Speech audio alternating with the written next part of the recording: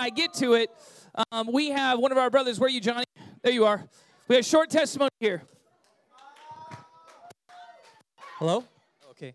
I just want to, this is just a testimony for, I guess specifically, I mean, it could be applied to everyone, but especially for graduating seniors, juniors too. But back in December, I felt like the Lord was putting on my heart to stay in Santa Barbara. I'm a fourth year at UC Santa Barbara. And I just felt like the Lord was putting on my heart to stay for another year, just to sow into the land and just stay there, just out of obedience.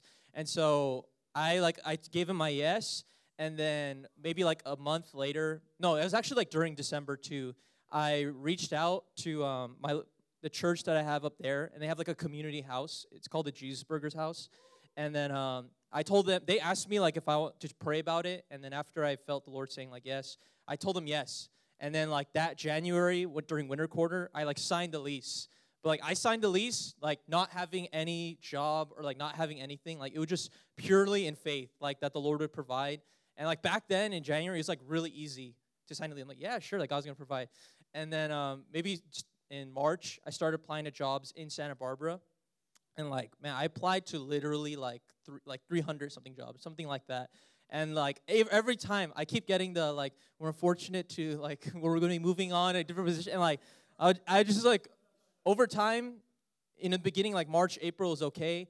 But as I progressed, to May, I was like, okay, God, I'm moving into July. Like, you got to like show me, like provide in whatever way. And then long story short, I got, at the end of it, after however many applications, I got like 2 interviews. And then I did one interview, and like I thought I did really good. And then they were like, "We're gonna be moving on," and I was like, "Oh shoot!" And I only had one interview left with this one company, but this was probably like the best company or one that I wanted to be with the most. And I was just like really like, "Okay, Lord, I really need this one." And then I just surrendered it to the Lord. I was like, "Lord, even if I don't get this company, like I'll work at like McDonald's or like I'll work somewhere like just wherever, like it's not about the job. Like I just believe you'll provide in some way."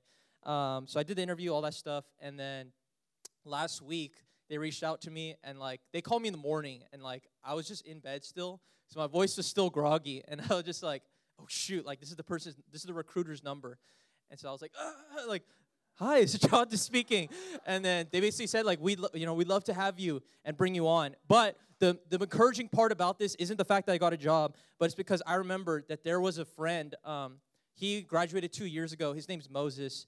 And he's like a man of God. And I reached out to him like, hey, like I heard you're working at this company. He's like, yeah, I still work there. And I was like, bro, let's meet up during lunch. Let's like pray and like just talk about Jesus. And he was like, dude, I've been praying for like another person to like come work with us. So now when I start working, I'm already going to have someone to just like run with in that context. So I just want to say like, just for the seniors, like honestly applying to jobs and all that stuff, like it's a hassle, and like believing that God will provide. Like I've been there, like I've been worrying. I've been through the process of worrying and all that stuff. So I just want to say, like, God will always reward you if you have faith. Like, nothing's impossible for him. And, like, something as small as, like, providing a job in the grand scheme, like, he could totally do that. And, like, I haven't had one regret, like, living a life, like, just devoted in faith. Like, just signing the lease, having nothing, like, it's so worth it. So just for people who, you're applying or you don't know what's going to happen, like God will provide as long as you walk in faith. So don't set up your own backup plans. Don't set up your own options. Just do what the Lord calls you to do, and He'll guide you from there. So, yeah. Thanks, man. All right. All right, let's open up our Bibles to the book of Galatians. We are in a series going through the book of Galatians. We did chapter 1 2 weeks ago. Well, we did the first part of chapter 1, and then last week we did Acts 10. I'm going to be interweaving the book of Acts with the book of Galatians. That's because Paul is referencing stuff that happens in the book of Acts. So if you're not familiar with it, you won't really know what he's talking about. So today we're going to get back into Acts a little bit, but I want to remind us, I am belaboring this point about why is the book of Galatians important and this controversy in the early church, okay? This was the controversy that defined the early church. In fact, many books of the New Testament are talking about this controversy, and when we don't understand the controversy itself, what the nature of it was, then what happens is we invent all kinds of new meanings for it. And the reason why I'm talking about this is because there's still so much misunderstanding about this idea. Is it faith or works? Right? Is it faith or works? In coming out of the Reformation, Martin Luther taught that it's all about faith, and we're not saved by any of our righteous deeds. Now, is that true? Well, yes, that's true, but that's not what Paul is talking about. Paul is talking about works of the law. He's saying that we don't need to become Jews. But this understanding is largely lost on the Western church, which is why when we read a number of the books of the New Testament, they don't make a lot of sense to us. So I want us to understand the New Testament, so we have to understand this controversy, and we can pull out lots of good information from it. So we're going to be digging into the Scriptures, which I love. Oh, that we would love the Scriptures. Oh, that the church would love the Scriptures. I think Charles Spurgeon said something, I can find 100 Christians who will die for Christ for every Christian that will actually read the Bible, right? He said something like that. And it's true. It's hard for modern-day Christians especially, now that we've got apps and video games and Netflix and a million other things, it's so hard to just read Scripture and appreciate it and love it. And can I tell you, that's why there's so much confusion. There's so many people who don't have deep, strong relationships with God because they don't have deep personal convictions from Scripture, okay? This is what the Scriptures themselves talk about again and again. The one who meditates on the word of the Lord day and night is the one like a tree planted by streams of water that's not shaken, its leaf doesn't wither, prospers in all that it does, and it will be found righteous at the judgment. All of this has to do with, do we love the word of God? Have we wrestled with it? And the way I always say it is like this. You should be wrestling with the Scriptures. It should not all make sense to you. If everything God tells you to do is like, oh yeah, that makes sense, I was going to do that anyway. All right, then newsflash. It's not really, you're worshiping the God of your mind, right? Because the reality is the whole point of trust, the whole point of trusting Him in obedience is because we're not going to understand why He commands us to do things all the time. That's the nature of this, right? My kids have to trust me and obey. Brush your teeth. Why? It's fine. I don't brush my teeth. I'm fine. Right? Nothing happens. Yet, right? They don't understand what happens over time. It's hard to get wisdom like this yourself. If there weren't parents telling their kids to brush their teeth, how many kids do you think would brush their teeth? None of them. Right? None of them would do it. You need to get wisdom from people who have more wisdom than you, and that's what the Scriptures are. They're wisdom given to us as a puzzle, okay? They're given to us as a puzzle, as a riddle, as a mystery. It's intentionally difficult. It's intentionally not easy because the Scriptures themselves are a test for our hearts. A lot of people don't understand this. They go, well, it's just too difficult, so whatever. And so what happens is a lot of people just rely on what their pastors or what their teachers or Bible study leaders tell them. And can I tell you, that's a good thing when you're a child. Okay, when you are a kid, that's wonderful. Trust your teachers and Bible study leaders and all of that.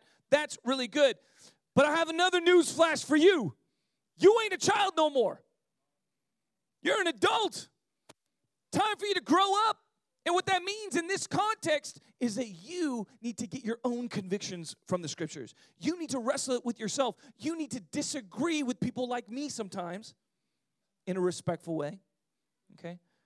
Until you can see it for yourself in the Scriptures, right? That's a healthy thing.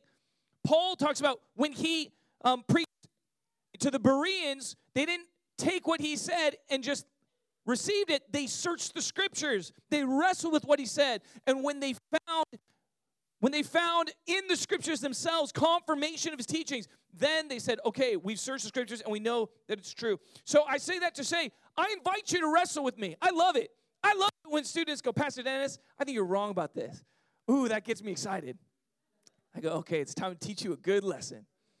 right? And that's fun for me. I enjoy that, and that's fine. We can do that in fun. Most of my friends, if you put any two pastors in a room together, you know what? We're going to disagree on some minor doctrine stuff. That's fine. Disagreements are fine. They should not threaten us, okay? The worst thing is when you can only fellowship with people that you agree on in every single point of doctrine. Man, you can be by yourself worshiping Jesus in your room, all right? Now, the truth is that we are going to have disagreements on minor doctrine. That's fine, okay? All I ask is that for you, that you wrestle with the scriptures themselves. Amen? All right, Galatians chapter 1. We're going to go down to verse 11. It says this. I want you to know, brothers and sisters, that the gospel I preached is not of human origin. I did not receive it from any man, nor was I taught it. Rather, I received it by revelation from Jesus Christ. Pause. Okay, this is Paul's thesis for this whole section. He's saying, look, I didn't get, what I taught to you guys wasn't something that I heard from Peter and James and those other super apostle guys, okay? Jesus came to me and spoke it directly to me himself. That's what I'm giving you. Okay, so this is not, I didn't like study the scriptures and be like, that makes sense. And what if it went like this? No. That's not the nature of Paul's revelation. He's saying, look, what I was given is unique. Okay? This is what makes me an apostle. An apostle is somebody who has to have seen the risen Lord in the flesh. Okay? So don't believe anybody who calls themselves an apostle and has not seen the risen Lord in the flesh. You got to see him. You got to be a witness of his resurrection. That's one of the criteria. Okay, so Paul's saying, I've seen Jesus in the flesh. He walked into the room. I talked with him, and he told me this. And this is what I gave to you guys.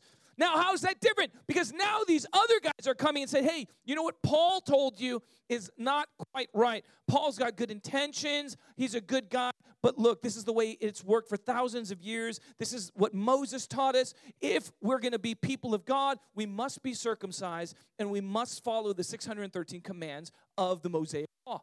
You have to do that. That's what it means to be a person of God. To be a Jew was to be a member of the people of God. And Paul's out here teaching, no, you can be a member of the people of God without following the law of Moses.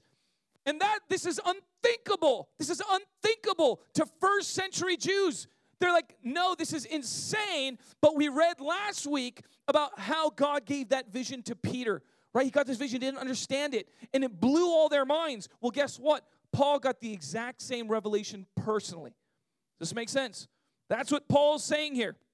Verse 13, for you have heard of my previous way of life in Judaism, how intensely I persecuted the church of God and tried to destroy it. I was advancing in Judaism beyond many of my own age among my people and was extremely zealous for the traditions of my fathers. But when God, who set me apart from my mother's womb and called me by his grace, was pleased to reveal his Son in me so that I might preach him among the Gentiles, my immediate response was not to consult any human being. Pause. Okay, I got to address the Calvinistic implication to this verse. Okay? Always got to. All right, look.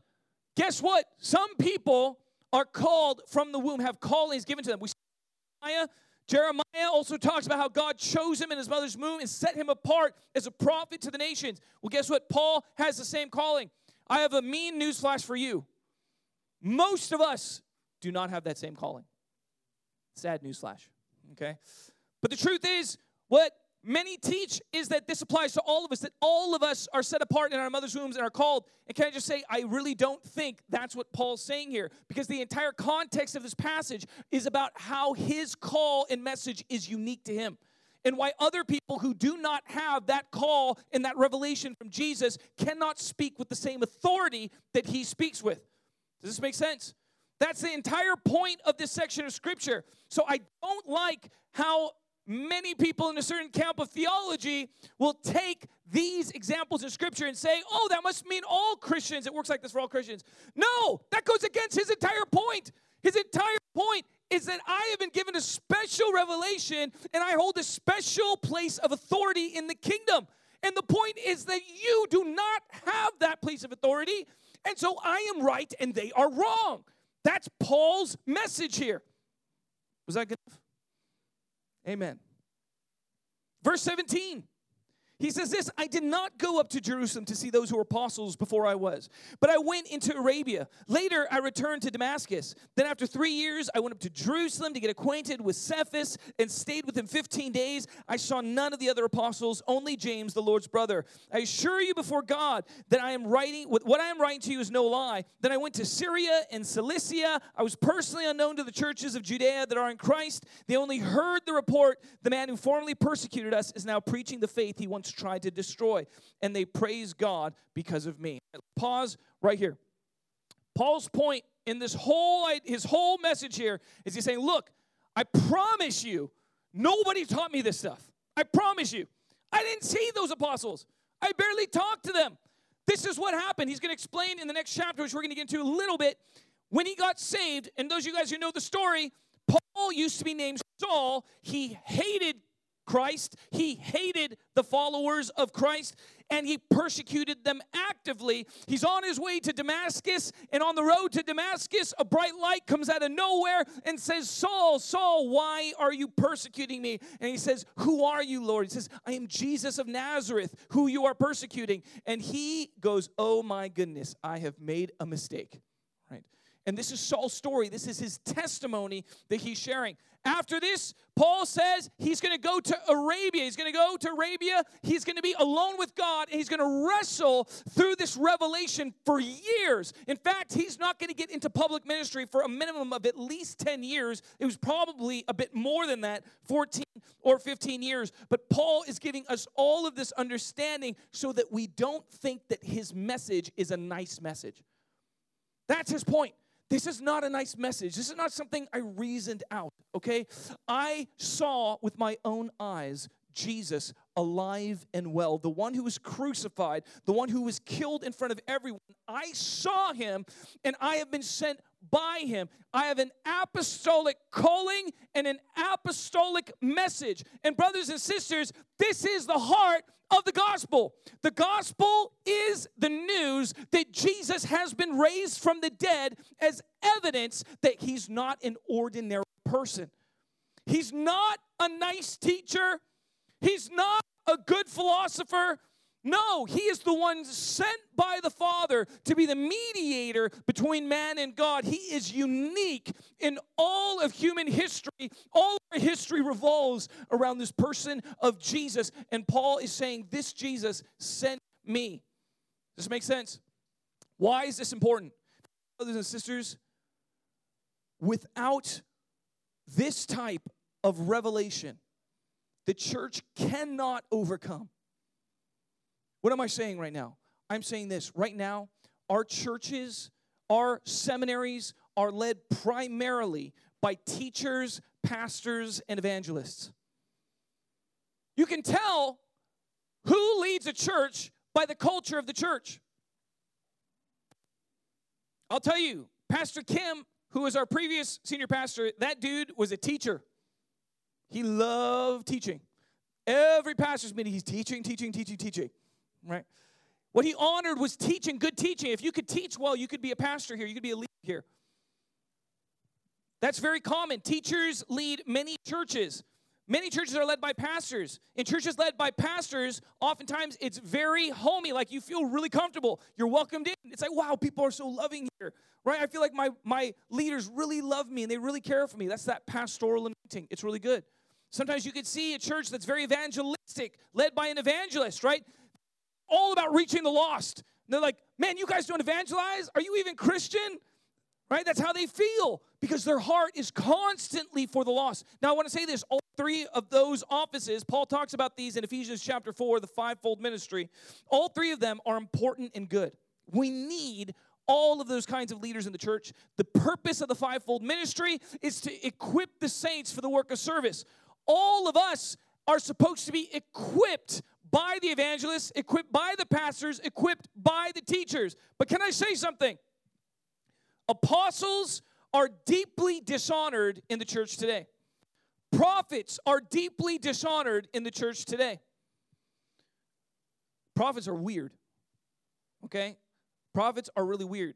You guys ever seen some real prophets? They are weird people. Okay? Man. All right, I'll tell you just one story. Okay. This is a secondhand knowledge because I wasn't there that day. But some of you guys heard the Trump prophecy, right? Kim Clement, okay? Kim Clement prophesied, this was before, years ago, 2007 or something like that. Trump would become the trumpet, right? And then a man of God would come to the office whispering the name of God, and he would leave shouting it, right? He would become a man of faith. And so we're believing for Donald Trump that this is a word about him. Kim Clement, there's a story. He visited my old church in Oakland, Shiloh Christian Fellowship, and he called out this woman in the audience. And he said, "You're married." And everybody was like, "Ooh, false prophet," because they all knew her, and she was not married. And she's like, "Oh, I'm sorry, I'm not married," right? And he's like, "Yes, you are." And everybody was like, "Well, okay, what's happening? This is weird," right? He said, "You're married to the devil," right? And everybody was like, "Oh." My spiritual mom was there. She told me when it happened, everybody in the room went, right? The entire room gasped at once, right? It's just a really unbelievable thing to say to somebody. And he said, "And you've come here tonight to kill me, and you have a knife in your bag." And they looked in her bag, and she had a giant butcher's knife in her bag, and she started breaking down and weeping, right? And her life was changed, right? This is what's happened. I encourage you. You need to read about all the stories like this. Jack Deere was a professor at Dallas Theological Seminary. For those of you who know, Dallas Theological Seminary is a very prominent seminary in Dallas, and it's strongly cessationist, meaning they don't believe in the gifts of the Spirit or miracles today and stuff like that. And anyway, Jack Deere went to Kansas City because he heard that there were prophets there, and a man named Paul Cain prophesied over him. And the way we say it in the charismatic movement is he read his mail, right? Reading your mail is like he tells you all these things about your life that you would only know if you knew that person really well. He told him all these things about him, and he realized, okay, all of my theology has a big problem with it right now, right? This is a professor, a very prestigious professor at a seminary, and he realized he was dead wrong, and he had to change all of his theology. Because this is what happens when we don't experience the power of God, we don't see miracles, when we don't see these things, we develop theology to explain the reason why we don't see these things. Can I tell you why the scripture says you don't see it? It says because your faith is small. Now, we don't like that, because your faith is small, right? No, how about some humility? How about our faith is small, right? When I pray for somebody and that person doesn't get healed, I don't blame them that their faith is small. Is that part of the reason? Yes, okay? But you know what the bigger part of the reason is? My faith is small, okay? It's always the combined faith. And so I say that because we need to have humility. We have not experienced enough of this stuff. At our last retreat, many of us were blessed to be able to see a number of people got miraculously healed at our last retreat, right? That's a good thing. We need to see those types of things because we have to have a paradigm that believes in the power of God. When we stop believing in the power of God, you stop experiencing it because these things happen by faith. Faith is the mechanism that unleashes the power of God over our lives. When people go, "God, how come it doesn't seem like you move in my life?" I'll tell you, your faith is too small. That's why. That's not me. That's the Bible saying it over and over and over again. When Jesus encounters and heals people, he says, "Your faith has made you well." This is something that we don't like talking about because we Westerners, we want to explain rationally why things are the way that they are. But no, can I tell you, from the biblical perspective, the supernatural should be normal. The fact that it's not normal means that there's a problem with us. And I say this lovingly. One of the major problems in the Western church is we do not honor apostles. And look, miraculous grace is largely tied to apostles all throughout Scripture. Okay? We have to start honoring the apostolic. Now, that's an entire branch of theology that I cannot begin to get into deep today. But I will say this, just as a primer. The same arguments, people say apostles have passed away, that there's, that we don't have them anymore. And I say lovingly, that's the same argument that people use to say why we don't have gifts of healing, why we don't have prophecy. And I have just seen way too much of it to agree with you on that. Okay? And the Bible, I think, is pretty clear that the gifts are still for today. There's nothing that says that apostles have passed away or that prophets have passed away. No, the only thing that's changed is our theology to explain why we don't see these things. And so I say this lovingly, church, we need to pray that God would give us grace to see apostles and prophets take their rightful place in the church again. This is important. It's important that we have the body functioning in the way that it's supposed to function. And here's the thing. Why are they so dishonored? Because we don't hunger for the supernatural. That's why. We don't hunger for the supernatural. But can I tell you something? God is not like us. He's not like us. He's different. He's holy. And so he doesn't make himself as palatable as possible for us. He reaches out to us. He calls to us. He invites us. He beckons us. But church, it's our hunger and our drive that leads us into greater revelation. That's how this works. Don't blame God. God, how could it seem like you don't move in my life? I love it. Say this because your faith is too small. Go on a 40-day fast, and God will show up in your life. Maybe not tomorrow. But let me put it to you this way. You cannot do an act of great faith and have God not respond to it. Impossible. He may not respond the way that you would like him to respond, the way that you would expect him to respond. This happens a lot. But I promise you, this is how it works. You sow in faith and you reap in due season. You sow in faith and you reap in due season. I pray in this room every morning from 6 to 7. Does that mean God does miracles every day for me? No. But a lot of the prayers that I'm sowing in the secret place get answered in seasons of my life. That's how this works. You sow many seeds in faith, well, then you're going to reap great harvests in due season. Why is it important to give yourself to prayer? Because if you're not sowing seed, you don't reap anything. That's why prayer is essential. It's not optional. It's not like when you feel like it, you should do it. Oh, that we would have a church that's dependent on God again, where we need him to show up in our lives, where we need him to do stuff. We've replaced him with great marketing tactics, with fun fellowship events. We can get people to come to church if we make it fun enough. I hate it. I hate it. I hate the idea that we try and do church without him, where he's not necessary. We don't need him to show up. Take your church and shove it. That's my response. I don't want your church if God's not there. I don't want your prayer meeting if God's not there. I don't want your Christian event if God's not there. I want to be where God is. That's the desire of my heart. And brothers and sisters, I say, that the American church would recover this, that we'd stop doing this thing like I can have God on the side, give him 2 hours a week, and I'm good to go. No, you're not good to go. When everything in Scripture says his word is our daily bread, can you eat once a week for 2 hours? No, die. And brothers and sisters, can I lovingly say this? That's why so many Christians are walking around spiritually dead. I say this with longing in my heart, that the church would be revived so that it would love the place of prayer, that it would love the Scriptures again. Then you know what happened? You would see God in your life all the time. You'd see him moving in your life all the time. That we would get back to this place where the church is truly dependent on God. We must have it. And this is what Paul is saying. He's saying, look, I know you've had other teachers in the past who had no power, no authority, no true burden from God, no prophetic revelation, no testimonies of miracles. I know you've had those leaders, and I know that some of them now are telling you that what I'm saying is crazy. And I'm telling you, the authority that I have from God is given to me by Jesus himself. He says this to the church in Corinth.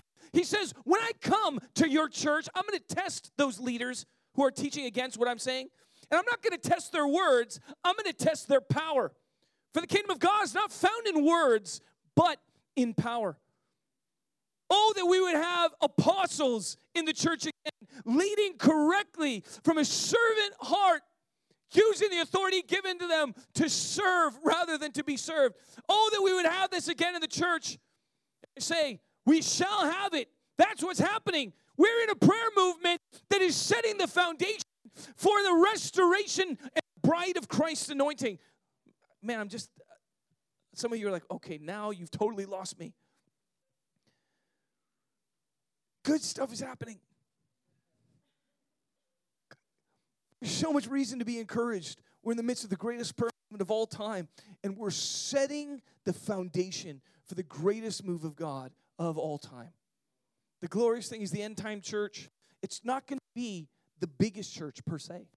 No, it's going to be the purest church. It's going to be the purest church with leaders who love the Lord truly, not just in word or an outward appearance, but in their heart, they've given him devotion in acts of obedience that nobody has seen. Right? They've given him devotion in their private lives. They made sacrifices that nobody recognizes, nobody's seen. The leaders that have substance and true character and aren't just talk, but have true power.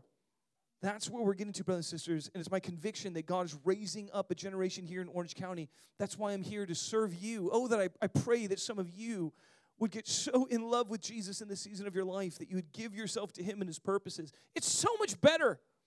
It's so much better than what the world offers. Man, the world offers garbage. You realize this? A nice house, a nice car, a nice divorce, and kids that hate you. Boy, that's wonderful. 70 years and then you die. Oh, that you would have a vision to forsake all these small treasures, these little things, and say, God, I'm living for something so much greater than that. I'm living for a kingdom that cannot be shaken, that endures forever. I'm living for a crown that will not perish. That's what I'm living for. And oh, that we would get that vision. But it's so difficult here in America. Oh my gosh, the temptations. Oh, the temptations of America. And you're so rich, you can afford them all. You can just sit there snacking and drinking boba and watching Netflix for the rest of your life. Oh, that you would have a grace for holiness. You've got to get this in you. You've got to get this dream in your heart. Oh, God, make me like Paul. I had this dream when I was in college. I got a revelation. Paul was walking revival. Everywhere he went, there was revival. And I was like, God, I want to be like that. Right? Everywhere I go, I want to unleash revival. Church, get that vision inside your heart. Get that vision. Why? Because God wants to do that too. It's just so hard. It's just difficult. But the only way to start down that path is to believe that it's possible. If you never believe that God can do great things in your life and through your life, then you'll never have the faith required to get there. Oh, but if you would believe that it's possible, that God can use you, you can't have dreams that are just like, man, I just hope God helps me pass this test. Help me pass this test. That's the extent of my faith. Oh, that's a good start. That's a good start. Oh, but that you would have a dream for more than that. Come on. Turn America back to God, church. Come on. Revive these churches, these fellowships. You can do it yourself. I'm telling you.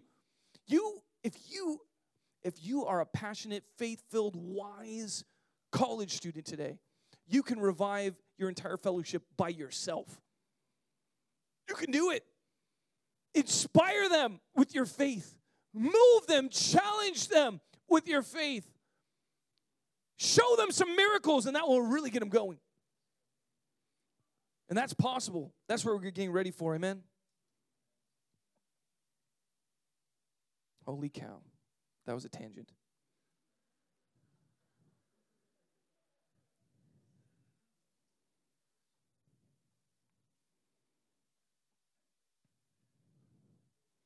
That was a long enough tangent to where I'm just going to keep going.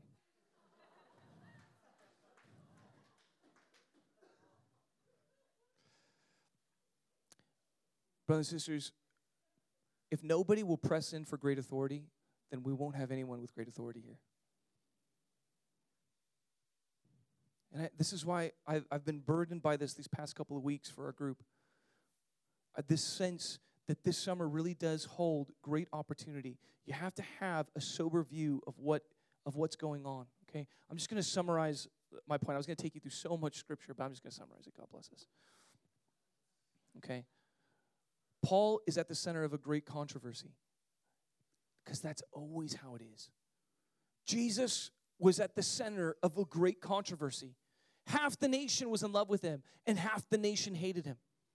Paul, everywhere he went, he started riots. Because some people were so moved by his words and came alive and gave their lives to Jesus and received the baptism of the Spirit, and their whole life was transformed, their whole eternal life. And then others took offense at his words. What he is saying is wrong and immoral. And they got mad that he was destroying their industry. And they raised up riots everywhere he went. Brothers and sisters, this is how it works. Controversy is always the fruit of God's revelation. Let me say that again. Controversy is always the fruit of God's revelation. Can I tell you what happens for most people? Most people run far away from controversy. Like, oh, it's controversial. Why? Because they don't want anyone not to like them.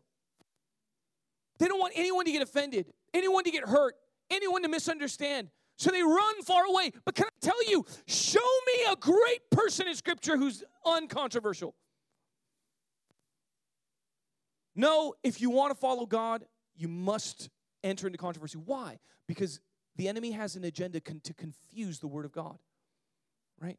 The very first thing that's spoken to Adam, right? Do not eat the fruit of this tree. Satan comes in, did God really say? Right? That's how this works. God speaks something, and the enemy raises up those who would champion the opposite view. Can I tell you? That's how it works. In Paul's day, it was this issue. Can Gentiles be members of the people of God?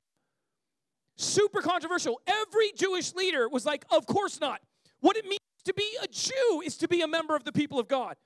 This is how it's been for hundreds of years. You want to follow the God of Israel? You must become an Israelite. We are the people that he has chosen. And you get circumcised and you follow the law of Moses. And Paul is like, no, I've received a revelation. All of that is changing. And all the good Jews are like, dude, come on, man. Not cool, Paul. And Paul's like, no, I promise you this is what he said. I've received this revelation. And he preached it. And he got beaten. He got stoned. He got flogged. He got shipwrecked. He got tortured for the sake of this revelation. And it created controversy everywhere. And now what? Everyone had to wrestle with the controversy. Everyone had to wrestle with the controversy. The ones who would not wrestle with it stayed away, and they became irrelevant to their time. Those who didn't wrestle with the controversy of Christ became irrelevant for their time. But those who wrestled with it, some of them received the truth and became great champions of the faith, and some of them became great opponents. And this is the war for every nation. It's great champions of the faith fighting against great opponents. What am I saying, brothers and sisters? 150 years ago, 200 years ago, God started to send out the revelation. Slavery is evil and immoral. And he started to call his people to stand against it. Do not permit it. Do not tolerate it. Have a righteous fury towards it. That movement created great controversy in the church. But by the faith-filled Christians of their time, we ended slavery in America, in all the Western Europe. It was ended, and then we ended it all around the world. Can I tell you the controversy today? It's abortion. This is the controversy today. This is the controversy of our times. 40 million babies every single year, and it's been fine. Nobody's had a big problem with it, really, until God has started to speak to us and say, no, we must stand against abortion. And all that's happening now is that the church is rising up with real conviction. And we're saying, we will not stand for this. These are people, and it's not okay to murder them everywhere. And what's happening? Our nation is now caught in a controversy. We are in a war right now for the future of our nation. It's happening all around us. The question is, will we be relevant to that war? And I understand. If you're a young person, especially a young Asian, growing up in America today, well, you have to contend with another group that's telling you the exact opposite of what I'm telling you. They're telling you, no, these are not people. They're telling you that people like me are just trying to oppress women. Give me a break. Oppress women. What a freaking lie. No, it's because I think they're babies. That's why. And if they're babies, then we're dealing with massive genocide. Church, this is the hour to become relevant in the plans of God. It's the hour. This is the issue. I'm making it plain. You're having me and guys like me all around the country starting to yell about this issue because I have conviction. I'm telling you, it's not a nice thing I put together. It is something God has spoken to my heart. Not the same as Paul. Not in the flesh. I'm not an apostle.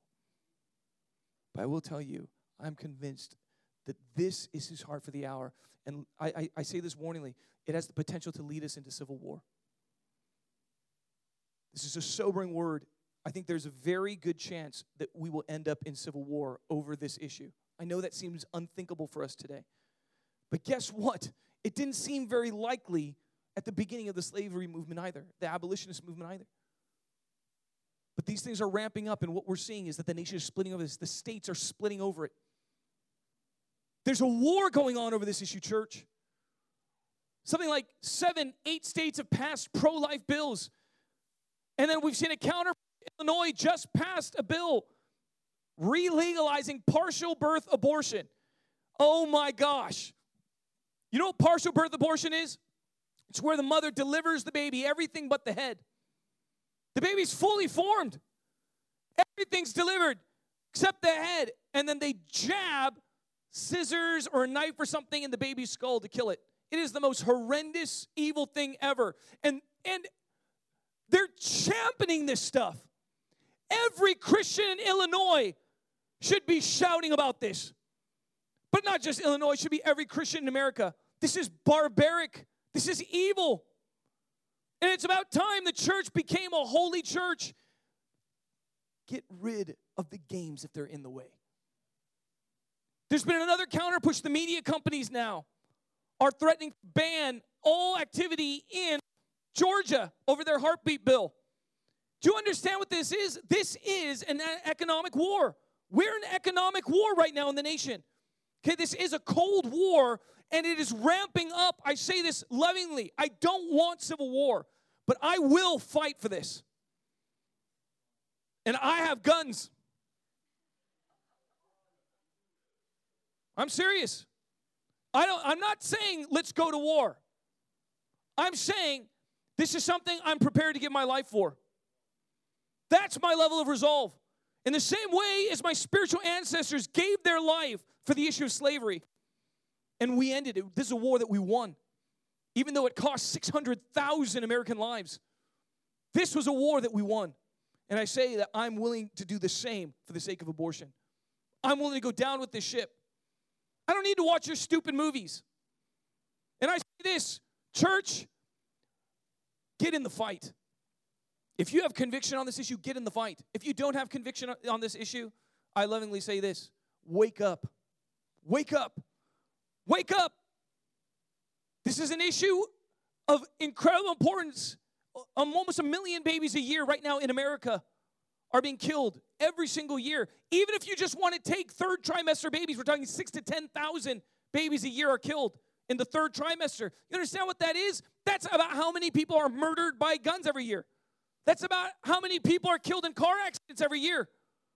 Just third trimester abortions. I've heard so many people say, oh, but the vast majority are done first trimester. Well, what are you saying? Are you saying that you believe third trimester abortions are murder? Because if so, we have as many murders in this country of innocent babies as we do people being killed by guns. We have as many babies being murdered by your definition of murder as we have people being killed in car accidents. So where's the outrage? Where's your outrage? Even if you're convinced that it's not murder until the third trimester. But if you believe that it's murder from conception, now we're talking 600,000 to 1 million babies a year in America alone. Then it is the greatest genocide in the history of the earth. That's why I'm mad. That's why I'm determined. And that's why I don't need to watch Disney's movies if they're going to be banning Georgia over this. If they're going to get into the fight, then I'm getting into a fight with Disney. I don't need you. I don't need Marvel. I don't need that. And I say this lovingly. Church, where's your conviction? Seriously. How can the church, I see more Christians talking passionately about Marvel than I see them talking passionately about abortion. And I understand why, because of the confusion that's out there in our culture. I get it. But I say this lovingly. If you don't get in the fight, then you're irrelevant to what's happening in these times. And what's happening in these times is that we have the greatest opportunity. We can end the greatest atrocity in human history. That's the opportunity that we have. But it never comes without controversy. Nothing God does goes on uncontroversial. It's always uncontroversial. It's always praised in future generations. In future generations, they'll look back at people like me and be like, good job. Right? But you know most of what's said about me? Pastor Dan is so political. So biblical, you mean? Right? I say this lovingly, church. Let's get conviction on this issue. Let's pray into it. And let's be the light of the nation. Amen. Let's be the light of the nation. Don't waste your summer. No summers can be wasted anymore.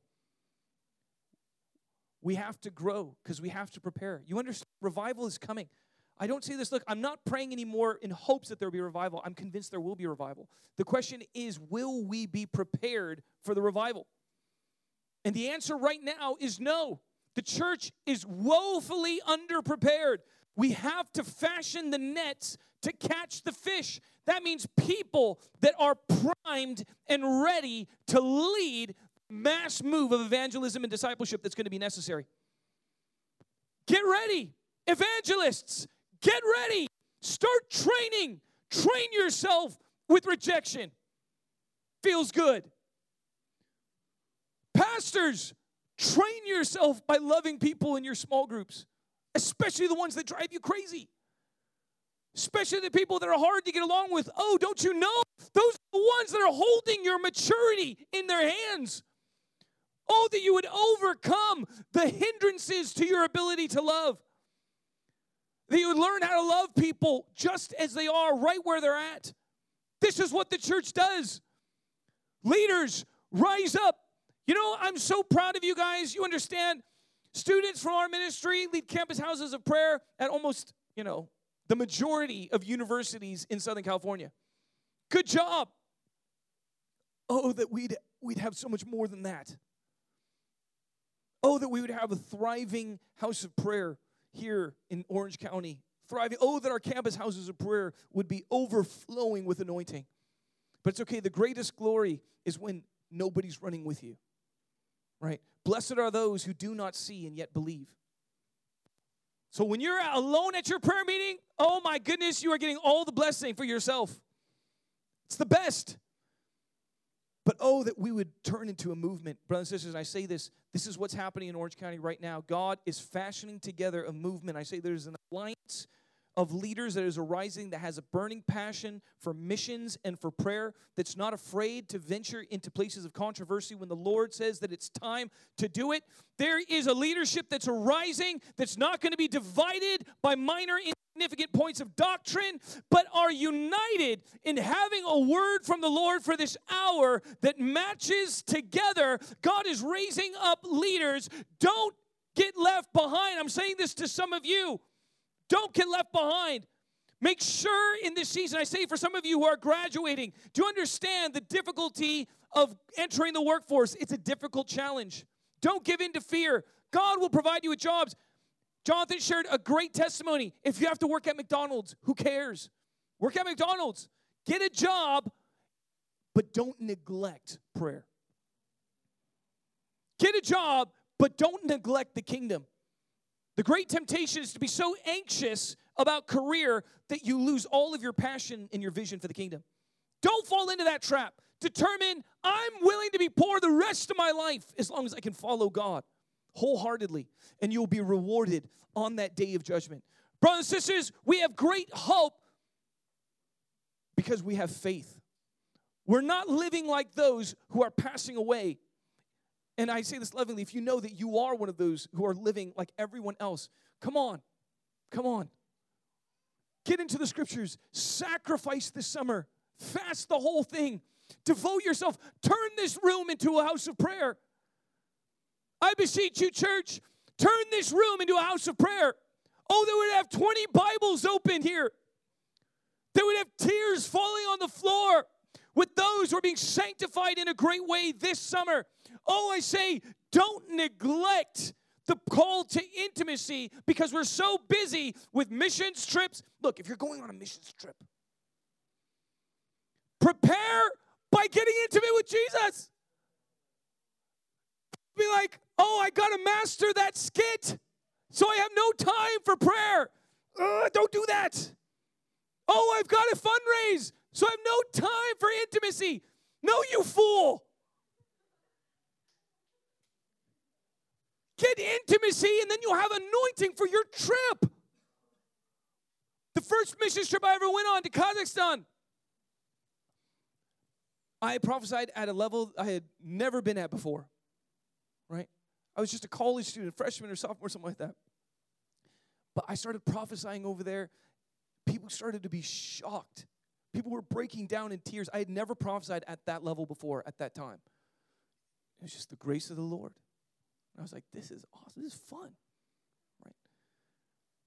How about some of you surpass it? How about some of you get such an anointing in prophecy? We need some of you. I have some of you in my mind right now. Oh, that you would press in for a greater prophetic anointing than you've ever had before. How do you do it? Practice. Practice, practice, practice. Read everything you can and spend time with God and get revelation from Him. That's how you do it. Oh, church, we've got to become separated from a lifestyle of just doing religious activities. Get your own walk with God. Get your own walk. Get it in the place of prayer and walk out of obedience with what He puts in your heart. That's true Christianity. I don't know about you. I'm done with official Christianity. I'm done with Christianity that just comes together for official meetings. No, I must have a walk with Him where I meet with Him personally. I get revelation from Him personally, and I act out of obedience because He called me to it. Not because some leader asked me to do something sometime. Sign up for VBS. That's good. But that's secondary. I would love it if you signed up for VBS. But that's nothing compared to you getting intimacy with Jesus. I command you in the name of Jesus this summer, go hard after intimacy with Him. That's the command I lay on your heart that I believe is from God. Worship team, come on up here.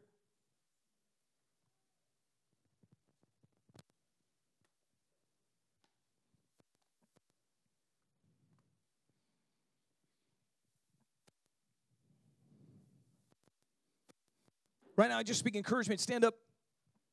I just speak encouragement over you. One of the great temptations for our culture is we're so hard on ourselves because you compare yourself to the perfect, and in every way that you fall short, you're like, I'm a failure. Yes, you are a failure.